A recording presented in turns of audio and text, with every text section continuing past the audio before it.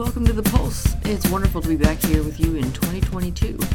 On today's episode, we share insights on what makes a good New Year's resolution, how to set them, and a few things we do to keep bettering ourselves. You're not going to want to miss this one, so stick around. We've got a great show for you today.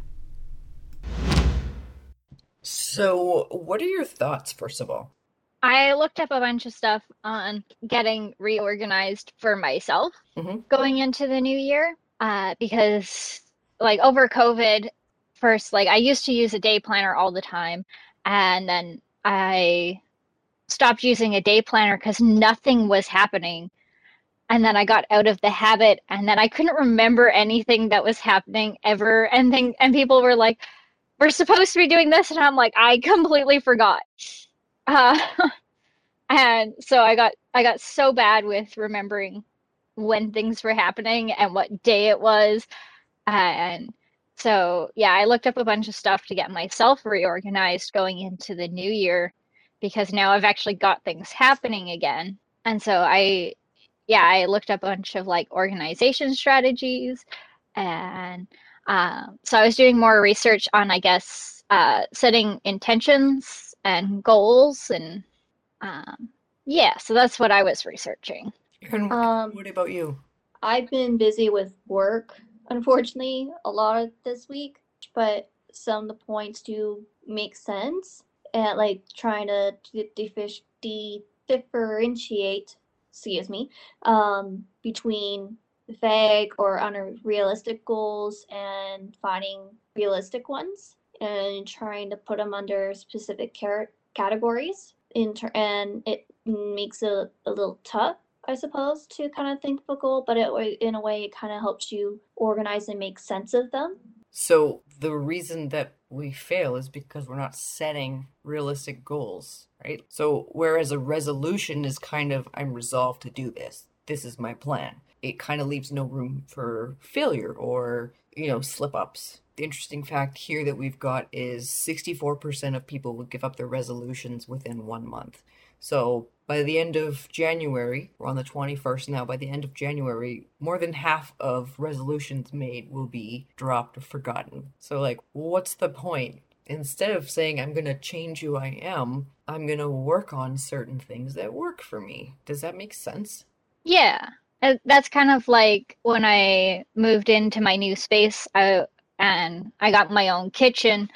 I was like, I set a goal that I was going to do some research and find some different foods that were really good for me that could help me with gaining weight because I really struggle with staying at an appropriate weight. And so I wasn't always doing so good with that at first. And then it was just a goal to get there. And so it wasn't, I have to do this by this time. And so it wasn't so discouraging.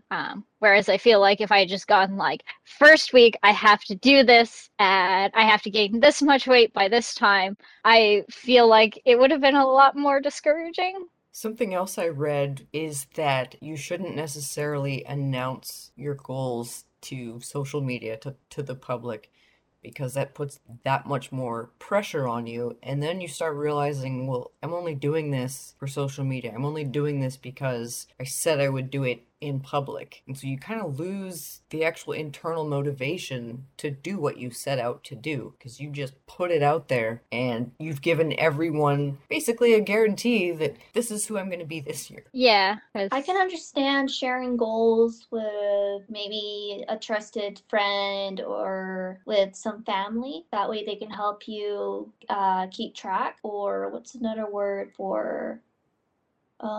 They can help keep you accountable. That's it. Yeah, I can understand doing that for sure.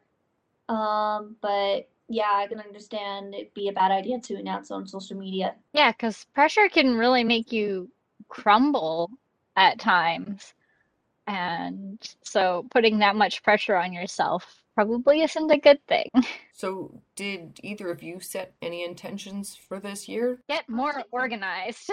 And how would you categorize that goal, Kayla? I bought myself a day planner again so that I can start keeping track of what's going on and when I need to do things. I also bought myself there was this great whiteboard weekly planner thing at the dollar store, where I can write down what's going on throughout the week.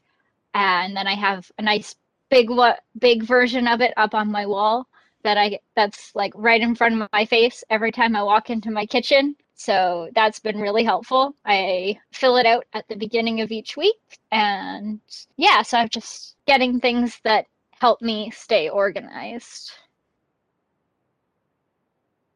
Yeah, I guess. Specific, you're logging it. Okay, so you're paying attention to it. So that's specific. That's the thing you're doing. It's gradual, so you're not putting the expectation on yourself to suddenly be completely organized. Like you've got a couple of different things you're working on. A visual planner is amazing, right? And then is that helpful to you? Well, yes, otherwise you wouldn't want to do it, but that's what you have to consider, right? Is this intention something that's actually going to benefit me? Because if it's not, why bother? I sort of have two unrealistic goals. One of them I kind of came up during our talk. One would be to move out within 6 months to a year, which honestly I'm pretty sure is not going to be likely. It's a hope to do at some point. I don't see it really in the near future, unfortunately. And another is to keep up with writing a journal. I kind of had a habit of starting one and it falls to the wayside, trying to start again and falls to the wayside. So that's why that's a unrealistic goal for me right now. I have a specific goal to study for and take the driver's test or do the computerized version or to get my N again before June, because June is when provincial my provincial ID is due to expire. So that's one goal. Spend 5 to 10 minutes a day trying to clean up a part of my room. Another is to stop sleeping in as often when I don't have work. And two, one of which kind of came up again in our conversation earlier, one is to take another first aid course or at least do like a refresher course. It's been years since I had one, so obviously I'm pretty sure it's not current, and it's just trying to figure out which one would work because it doesn't hurt to have that sort of qualification for on your resume, you know? And the other is I consider learning sign language or ASL. I definitely would say those meet the three characteristics of a successful realistic goal. Now, I have a question about your unrealistic goals. If you were to break it down in terms of moving out within 6 months to a year, what is a realistic step you could take to get you to closer to your goal? Well, I'm already on the BC housing wait list. That's obviously already going to be a couple years waiting right now. So my mom's not too happy about it. Unfortunately, with my still being at home, it's kind of stressing her out a bit. And now that also kind of ties in with the cleaning of the room goal, because if I was at least a bit more organized within my own room, I probably wouldn't be stressing her as much about it. So that's kind of a little bit of a pressure on that. So, realistically, what do you think is an appropriate number of goals or intentions to have at one time? I find no more than three is best for myself, because if I set more than that, I find it really hard to make any of them happen. Um, there's probably different numbers for different people, but that's my number. I would say 3 to 5, because you don't want to just have one goal, tick it off, and be done. It's I would say with some of the goals, if they could have different periods where you hope to complete them, and if you do, at least you have a couple others to keep you busy. If excuse me, if that makes any sense there. Yeah. Yeah. Because let's say one goal, you only have like one or two goals, and you're finished by May or June. That's still several other months that you're kind of right. Um, you're kind of left hanging, not being busy or something like that. Whereas if you have a couple different ones and you can try to do pace them out throughout the year. Maybe, like, for example, one of my goals is to deal with doing a driver's test. I've set it my goal to do before my ID currently expires. So I want to try to do that prior to that time frame. Other things, they are going to be gradual, and it should hopefully last for a few months as well. And maybe sometime later in the year, I can look into either trying to figure out the sign language course, if there's one that I can do, or try to find one on first aid. So I set one goal, and I do this every year, one intention. And another reason that I prefer intentions over resolutions is because my intention is larger and it gives me different chunks. So my intention this year is to set myself regular goals. So I'm setting a goal now, and in 3 months, I will reassess and set another goal. So what I'm focusing on this year is my health. So last year I started making changes to my exercise, to my diet, and to my overall routine. I started taking cold showers to boost up my energy.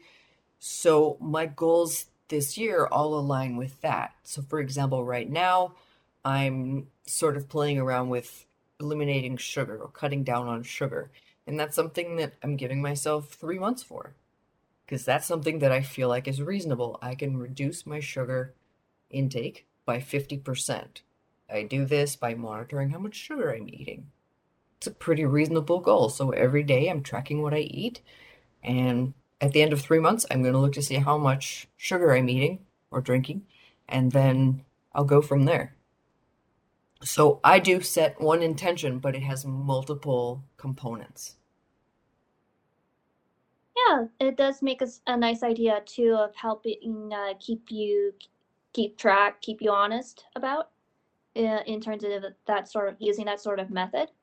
So there's so many different ways, right? There's so many different ways we can do it. Different ways of trying to deal with the goal, and again, it helps having like family or maybe a couple of trusted friends to help you keep track, or if you're getting stuck, to help you out in some way or another, right? Exactly. Any final words on this? I would say good luck to everyone, and I hope that by the end of this month, less than 64% of our listeners will have given up on their resolutions. I know you can do it. We all know that you could do it. The pulse is behind you. Break it down into nice, easy steps. And if you can, use like a notebook or something to help you keep track, and definitely look to the support of family and friends to help keep you honest. I would say that as well. And I would say just start it with like 1 or 2 goals just to see how it works out, and then this time next year consider trying a few more if you want to try for more than one goal. We wish you the best of luck. That does it for The Pulse. Tune back in next week when we get into our new series about housing accessibility. We've got some great guests lined up, so subscribe and listen today wherever you get your podcasts. And thanks for listening.